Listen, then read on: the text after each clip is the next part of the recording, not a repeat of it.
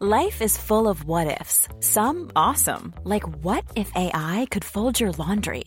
And some, well, less awesome, like what if you have unexpected medical costs?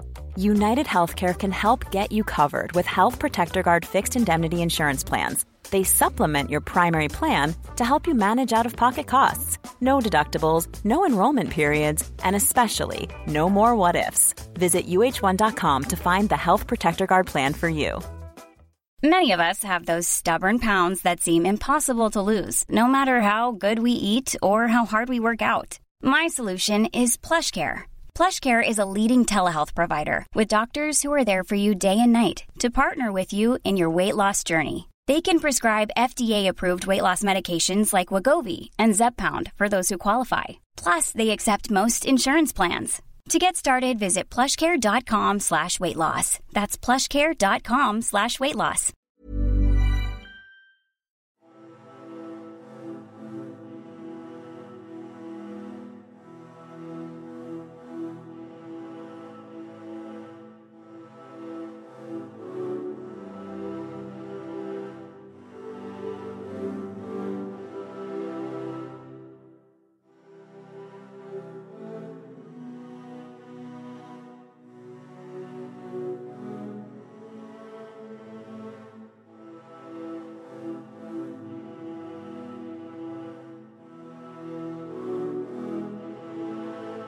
Hi there, and welcome again to the Explaining History podcast, and we have a real treat for you today.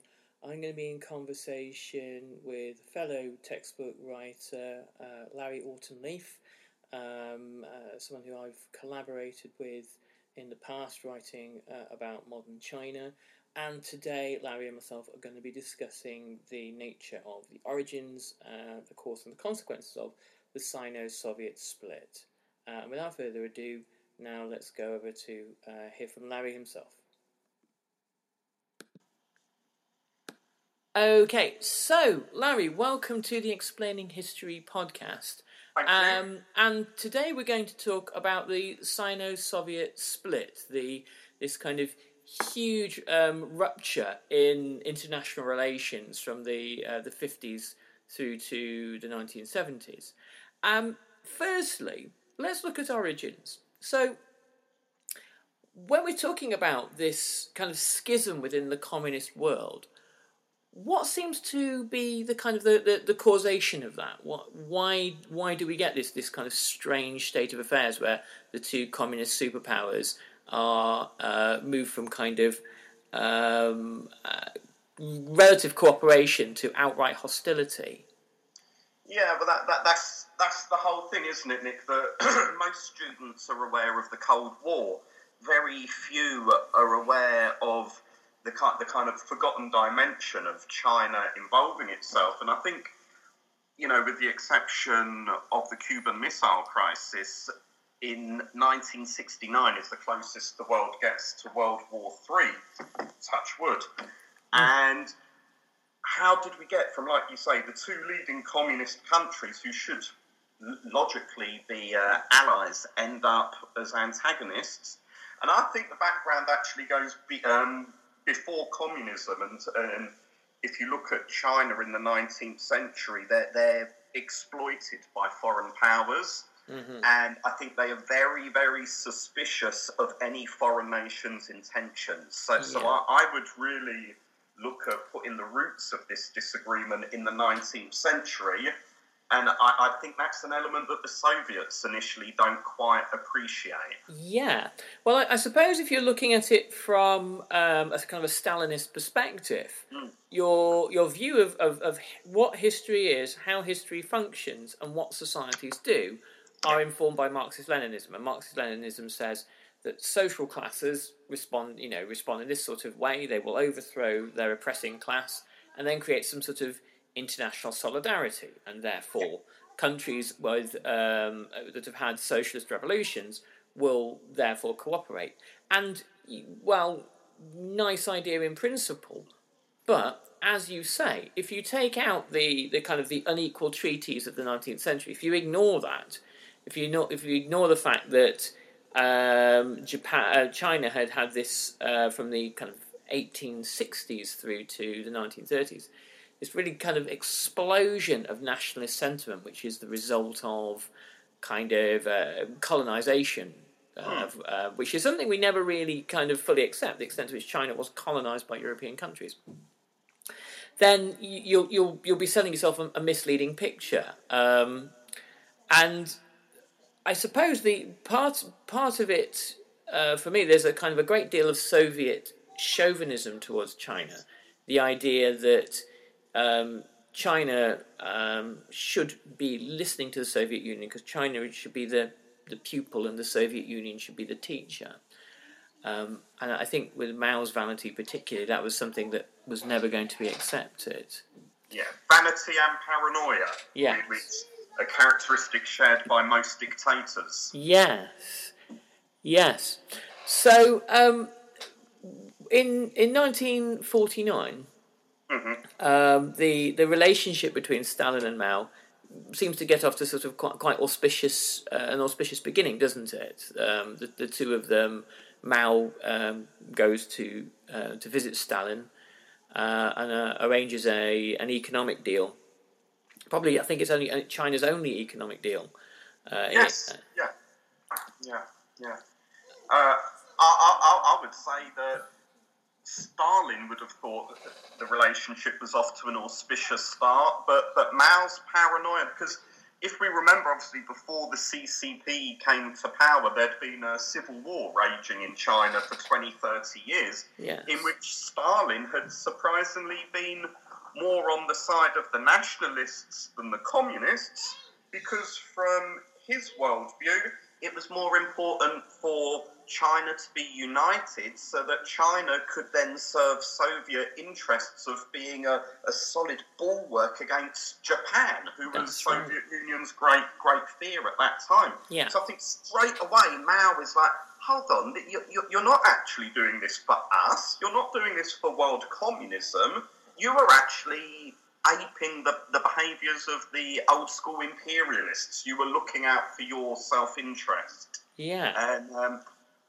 then obviously you get into as you implied, the vanity of personalities. And this remarkable scene where Mao gets invited to, I think it's Stalin's 70th birthday party, which, one that I'm sure we would have all liked an invite to. and he kind of expects himself to be almost your keynote speaker, doesn't he? Yes. The star guest, and he's very much just another delegate, and he's left kind of in a villa on his own for days, kind of ruminating and getting more and more paranoid. Yes. And then Stalin graces him with his presence and presents an agreement or a proposed financial arrangement that actually catches Mao by surprise. He is expecting a lot more than what he receives, isn't he, in that agreement? Yeah, it sort of rather resembles kind of sort of a Soviet payday loan. There's a kind of a nice cash injection to begin with, but what Stalin wants is raw materials cheaply for a long, long time. And there's a kind of a flow of Soviet specialists from the Soviet Union to China. I always get the sense with that these sort of technical specialists there was probably nobody in the Soviet Union that knew anything more about economics or engineering than already existed in China anyway. But they came with a kind of a model of a command economy for Mao to kind of appropriate. Of course, you see, Mao had deviated from Marxist-Leninism since the 1930s, and his various kind of writings whilst fighting a guerrilla war against the nationalists made the point that the peasants in China and anywhere else in the world would be the key revolutionary class that would overthrow capitalism. And this was going to be something that Stalin, and we talk about Stalin's vanity as a kind of, I suppose, as writer and thinker and intellectual, which is how he liked to see himself. and the air of Leninist thought, there was no way he was going to tolerate any kind of deviation from that sort of strand of Marxist-Leninism. I'd also probably suggest there might be a kind of racial superiority element to this as well, that the Europeans are not going to be told by the Orientals, who, as you implied earlier, they'd previously colonised, that actually this is the way you run your shop. And so you have that perspective. And then how do you analyse Mao? I suppose, vanity is a word we keep on coming back to, but I'd also think arrogance and naivety. The whole premise of Marxism is that the revolution would be based in the industrial working class, the proletariat. Yeah. So Mao looks at China, says, well, less than 1% of our country is industrial, so what do we do? I think the vast majority of ideologists would have thought you leave it a generation or two, you develop the industry, and Mao just said, no, we're not going to wait. We have a lot of peasants. Over 95% of our country is peasant. They are the poorest. They have the most to benefit. All of those assumptions are correct. Yeah.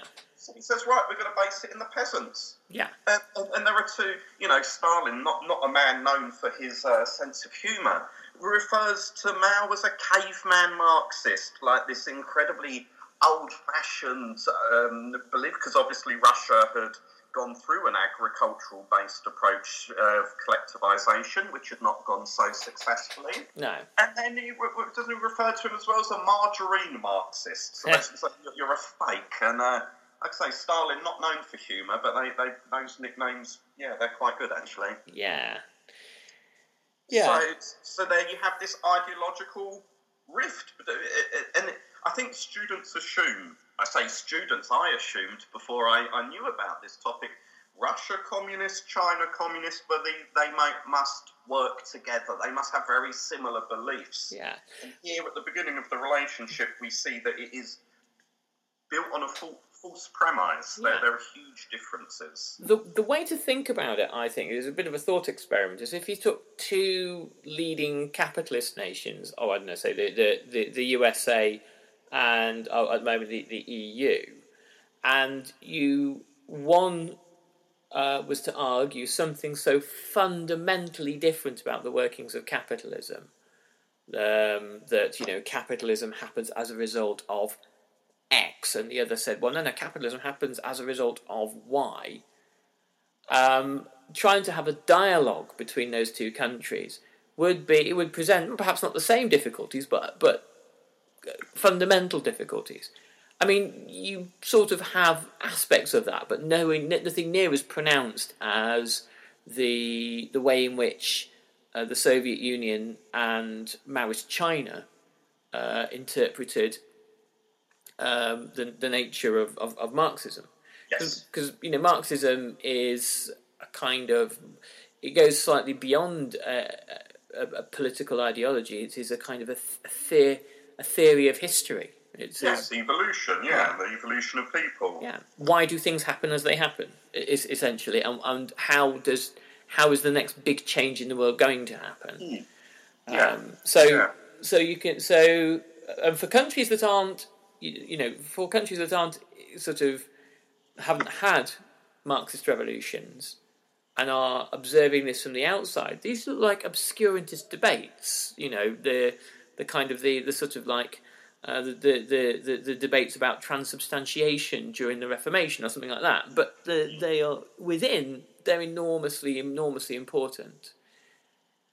And as far as Stalin saw it, I believe that his way of looking at things was, this comes down to a question as who will lead the communist world, and then it become more acute, obviously, when Stalin dies, which is when I think really the what we've talked about so far are the kind of like the fissures, the kind of the cracks, and when Stalin dies, those break out. When Khrushchev becomes General Secretary, what happens then? So So what happens? First of all, I think, although there are differences between Stalin and Mao, and that boils over into resentment, no doubt, Mao is a huge admirer of Stalin. He admires all that he's achieved. He admires Stalin's leadership during World War II. He admires Stalin's style of leadership, this utter brutality in the name of the cause. I think Mao's very appreciative of this. And then he is replaced by Khrushchev. Now, Khrushchev is not an intellectual. You know, isn't there that story of Stalin tapping his pipe on Khrushchev's head and saying it's hollow? You know, that Khrushchev's no great thinker. And I think Mao sees Khrushchev as an upstart. He sees him as intellectually inferior, but the head of this huge economic juggernaut that the Soviet Union was coming. So Khrushchev wants to keep Mao on side. He wants unity. So there's this very brief period from 53 to 56 where there's a surge in Soviet support, industrial and military.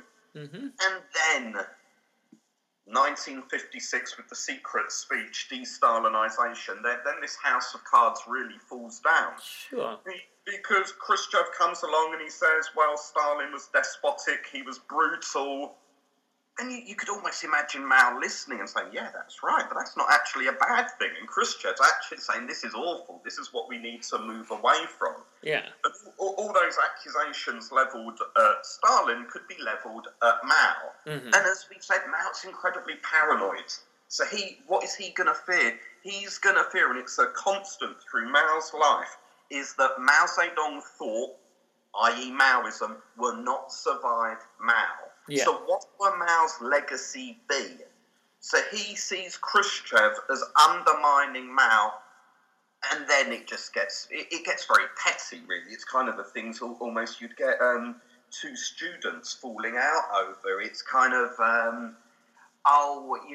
it's not so much what you said, it's that you didn't tell me before that you were going to say it, because, hey, I thought we were supposed to be best friends and respect each other, and now you're acting unilaterally. And Khrushchev must be thinking, who on earth is this guy? You know, for 3 years we've been handing over assistance hand over foot, and there is no gratitude from Mao, is there? He thinks this is what we're owed from the 19th century. You owe us. Yeah. And then in lots of Mao's writings, where Mao twigged that Stalin's initial deal with him was quite one-sided in Russia's favour. Exploitative, yeah. He said, look, just like how things were, you know, in the 1860s. Absolutely. Mao has a kind of an interesting view, not shared with the Soviet Union, on the kind of succession of world leadership. His view was, well, surely now that Stalin has died, I am the heir apparent to the leadership of world communism. Yes. The idea that it goes down the line to one of Stalin's subordinates, well, that's patently ridiculous. Did Khrushchev bring 500 million people into under the communist flag? I don't think so.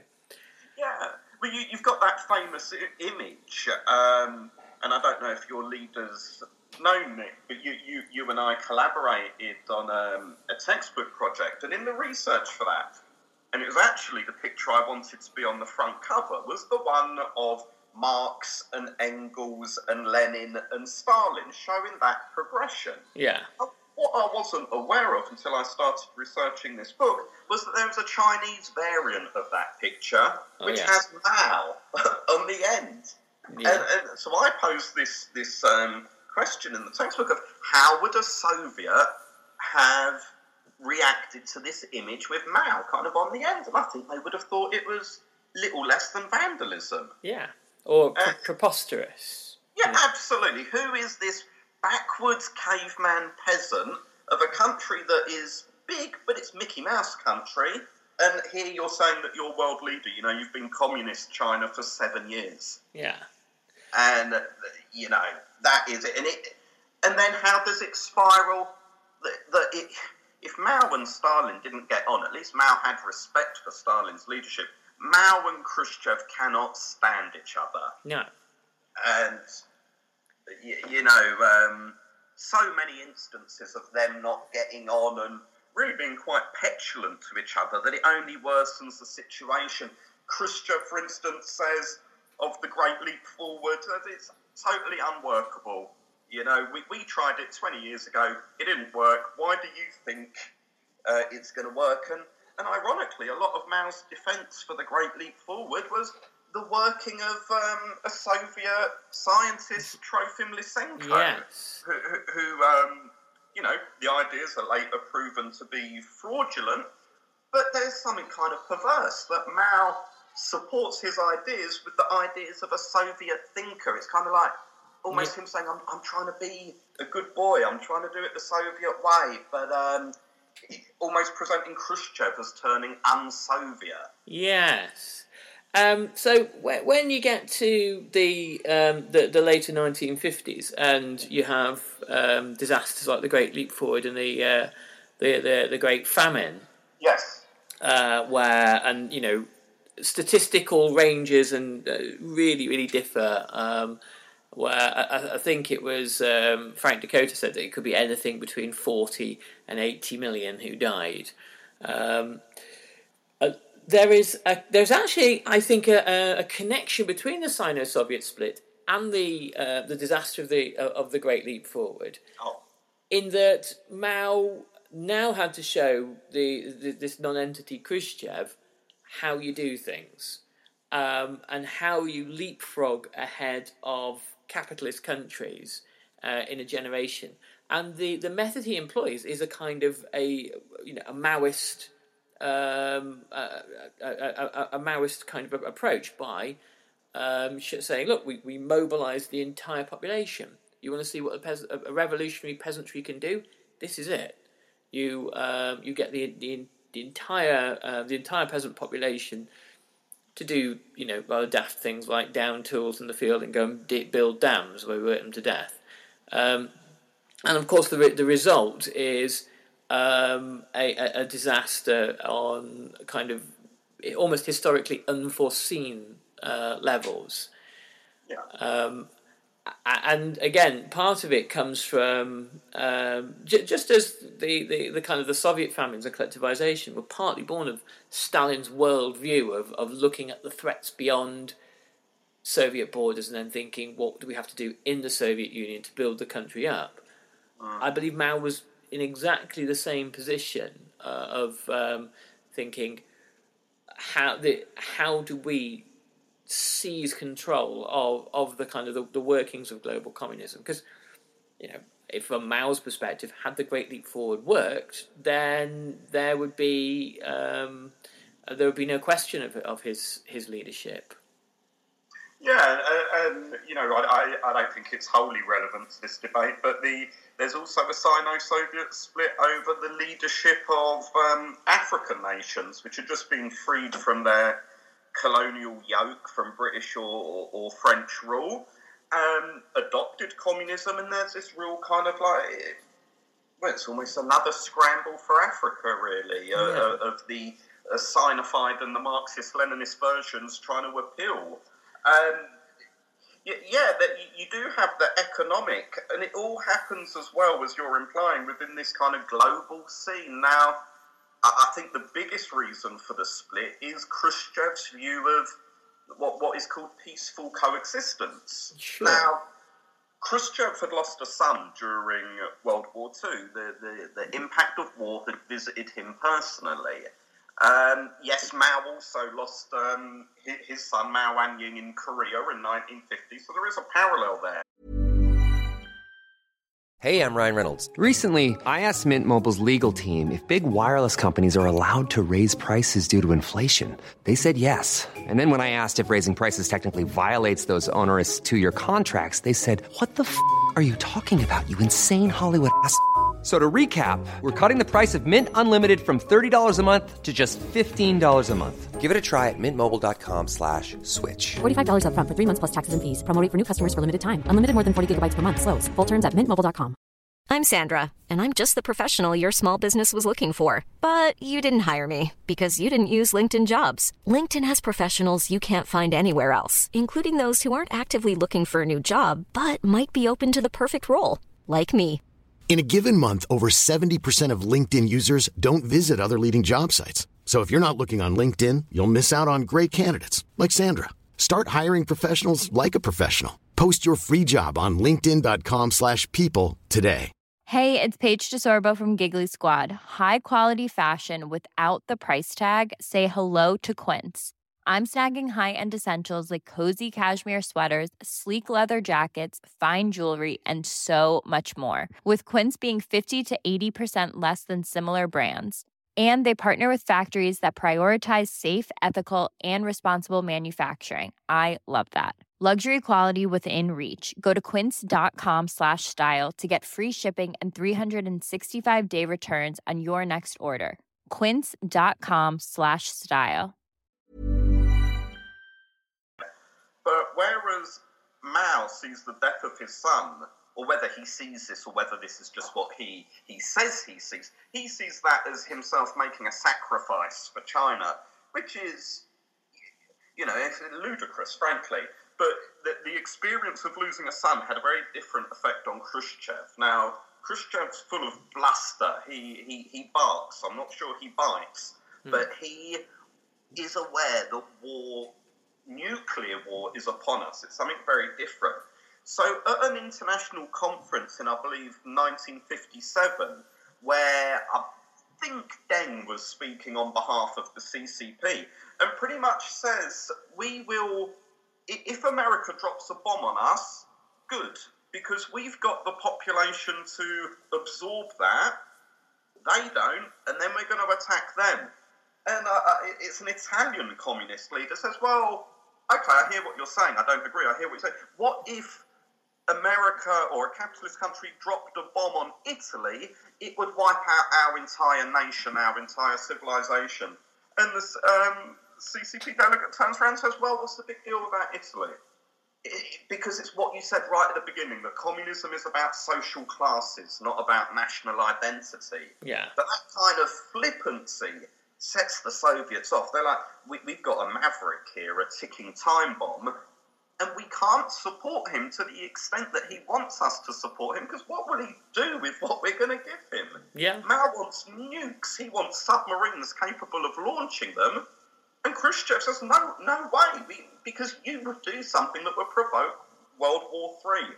Yeah. So you've got that international element, that economic element.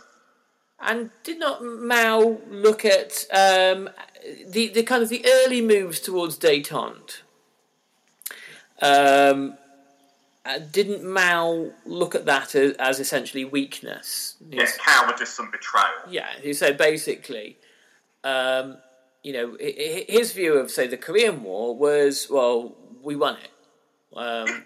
We beat the capitalists. Which, I mean, that's one way of looking at the Korean War. I'm not sure I entirely subscribe to that. No. But that's what he and large numbers of people in China did believe. And he viewed the kind of... easing of tensions with the capitalist world, as being sort of a sign of weakness. And again, we come back to this theme of kind of the personal identities and politics, and Mao seeing himself as the tough guy. But also on an ideological level, his view was that communism had to be belligerent. I'm just reading the first volume in Stephen Kotkin's trilogy on Stalin at the moment, and he makes the point that by about 1923-24, the big conversation in the Soviet Communist Party was that revolution wasn't going to spread. In order to build socialism in one country, you need to have reasonable relations in terms of trade and technology transfers with the capitalist world, and that is just the nature of that. You won't be able to undermine them or overthrow them, not in a generation.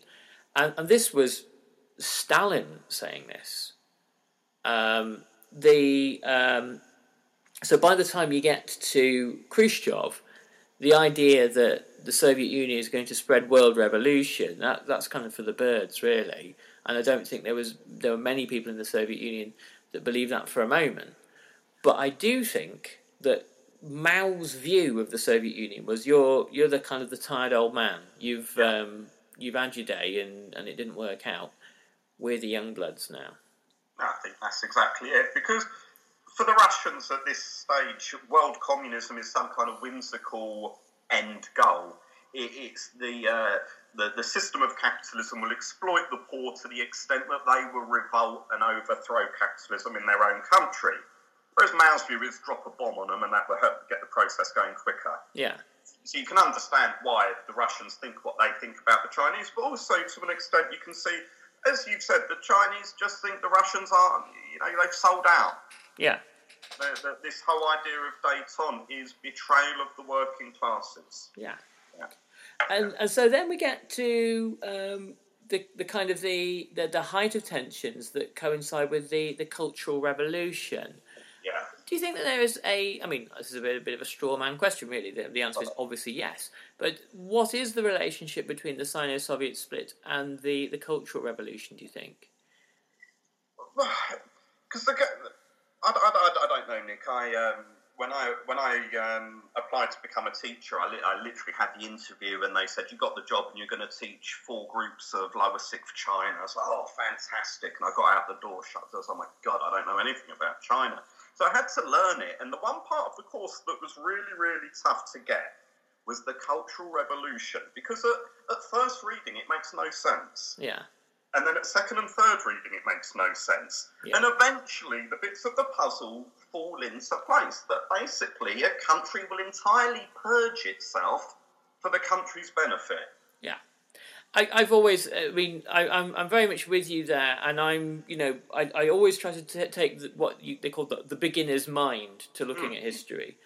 And the Cultural Revolution for me will be almost like the quantum physics of the 20th century. I keep looking at it thinking, I just find this so unfathomably kind of multidimensional and complex. And when I feel I've understood it, I make the mistake of reading another book on it and then boom.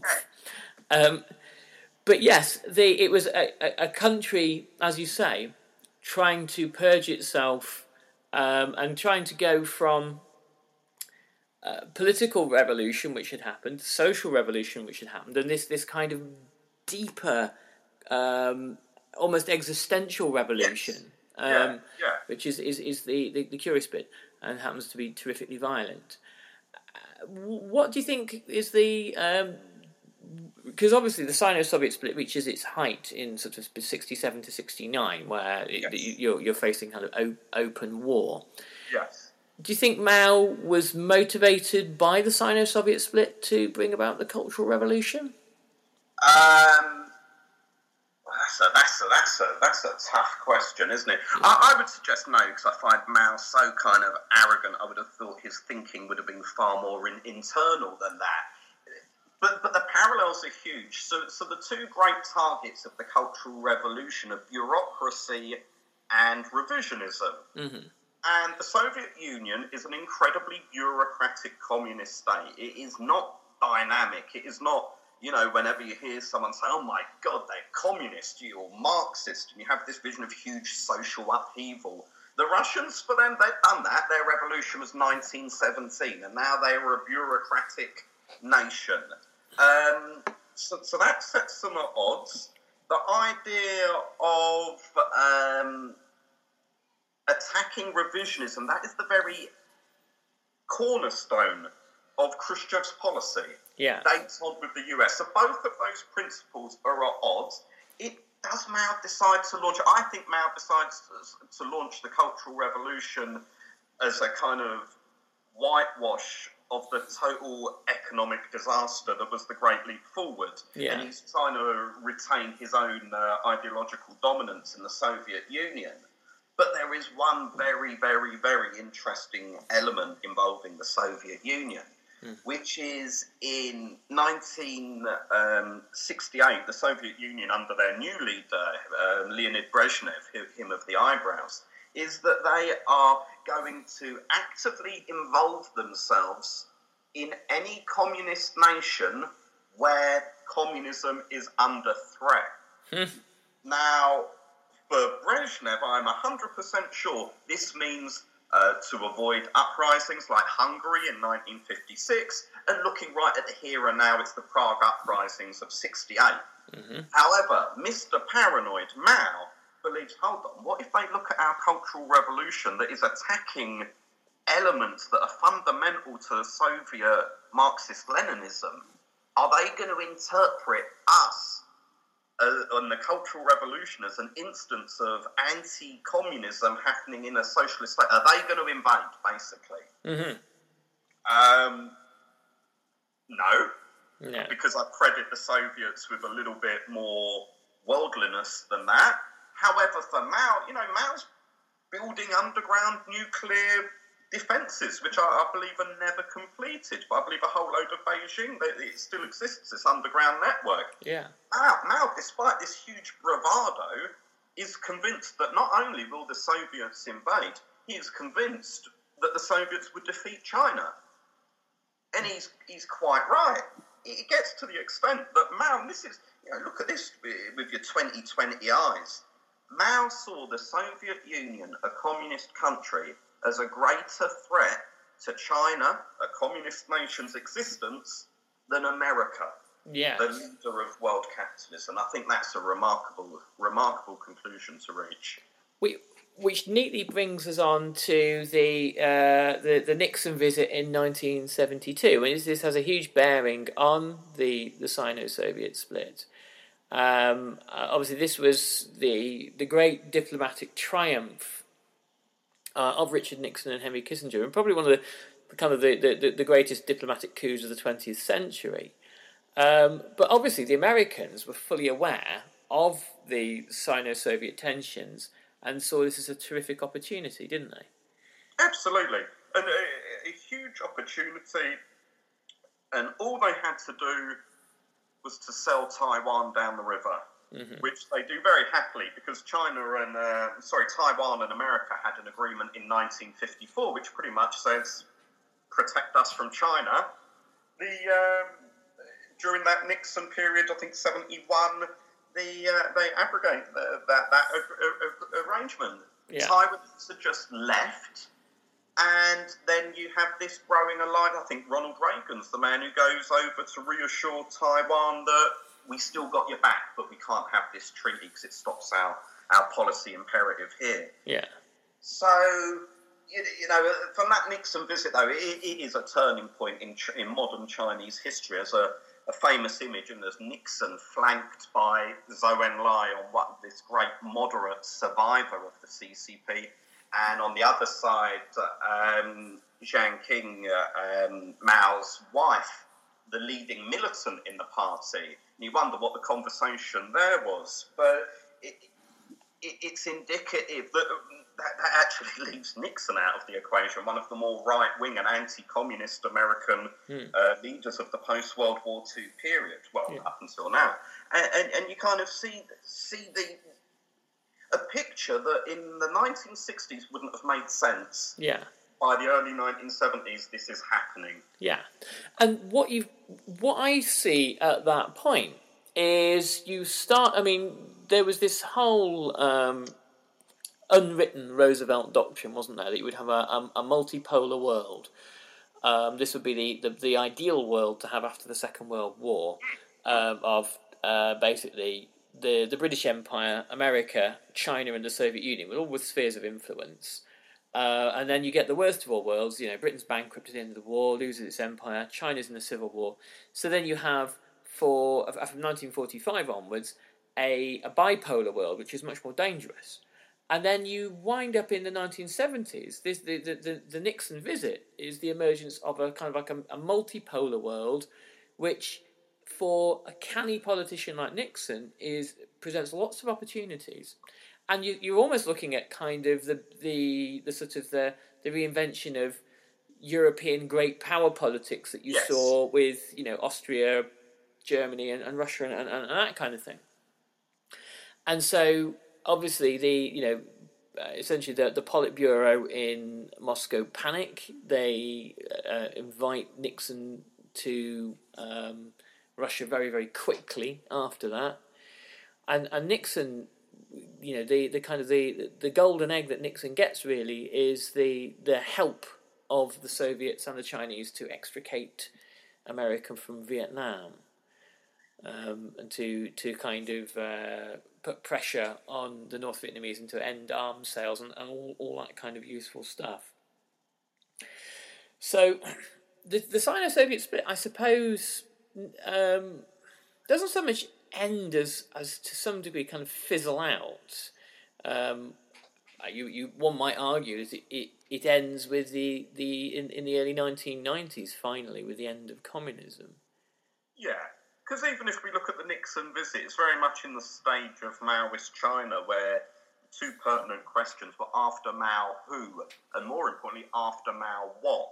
Yeah. And as we can see now, looking backwards, that Mao Zedong thought, to a large extent, does die with Mao. The communist China under Deng, which still survives today, is based on a broadly capitalist economy with a very authoritarian social rule, which ironically is the great Maoist legacy. Look at Tiananmen Square and currently, the ongoing situations for the Muslims in Xinjiang and the Buddhists in Tibet. So an ongoing legacy of Mao is actually that control. Yeah. And that's very Maoist, and I think you could date that straight back to Stalin, because that's it. Economically, though, I think with Deng wanting to follow a more technological and scientific method, that really puts the apple there, the tempting apple. This is like the Garden of Eden. What is that apple? It is technological assistance, which the Americans can and do provide. And I think that is where you see the China of today being born. And America be rubbing their hands with glee, because they actually get what they want, and there's no huge Third World War. Yeah. Ironically, in America, this has led to the seeds of a kind of a deep resentment towards China. They pinched all our ideas and they've taken our technology and that kind of stuff. But what it gave America in the end, this is the subject of another totally different podcast, is massive markets and enormous labour markets to access, which have powered globalisation in the 80s and 90s and provided American companies with staggering amounts of wealth. But anyway. It's fulfilling the British vision of the 1830s, where with zero consideration of ethics, we go to war to China over the issue of opium. Yes, absolutely. Now it's just about sort of microchips for smartphones, but there you go. Spot on. Well, let's end there, Larry, and thank you so much for your thoughts and input today. And it would be lovely to chat further about China and other topics with you, if you'd be willing to come back on the show at a certain point in the future. Oh, absolutely. Thank you for having me. Thank you for the invite. I've really enjoyed it. Highlight of my half-term so far. Thanks very much. Thank you very much for that, and I hope your listeners found it informative. Okay, all the best, Larry. Cheers. Thank you. Bye-bye. Okay. So I hope you found that useful and interesting, and once again, huge thanks to Larry Auchinleaf, and we'll be resuming normal services next week, and I hope you guys, if you're studying, you have a great half-term holiday, or whatever else you're doing. Take care. Do remember to swing by our Facebook group, and also if you can check out our Patreon. We survive on a little bit of advertising revenue and the kindness of our patrons. Do take care of everybody. All the best. Bye-bye. Even when we're on a budget, we still deserve nice things. Quince is a place to scoop up stunning high-end goods for 50 to 80% less than similar brands. They have buttery soft cashmere sweaters starting at $50, luxurious Italian leather bags, and so much more. Plus, Quince only works with factories that use safe, ethical, and responsible manufacturing. Get the high-end goods you'll love without the high price tag with Quince. Go to quince.com/style for free shipping and 365-day returns. When you make decisions for your company, you look for the no-brainers. And if you have a lot of mailing to do, Stamps.com is the ultimate no-brainer. It streamlines your processes to make your business more efficient, which makes you less busy. Mail checks, invoices, legal documents, and everything you need to keep your business running with Stamps.com. Seamlessly connect with every major marketplace and shopping cart. Schedule package pickups and see your cheapest and fastest shipping options from different carriers, with rates up to 89% off USPS and UPS rates. And with the Stamps.com mobile app, you can take care of mailing and shipping wherever you are. Make the same no-brainer decision as over 1 million other businesses with Stamps.com. Sign up with code PROGRAM for a 4-week trial, plus free postage and a free digital scale. No long-term commitments or contracts. That's Stamps.com. Code PROGRAM.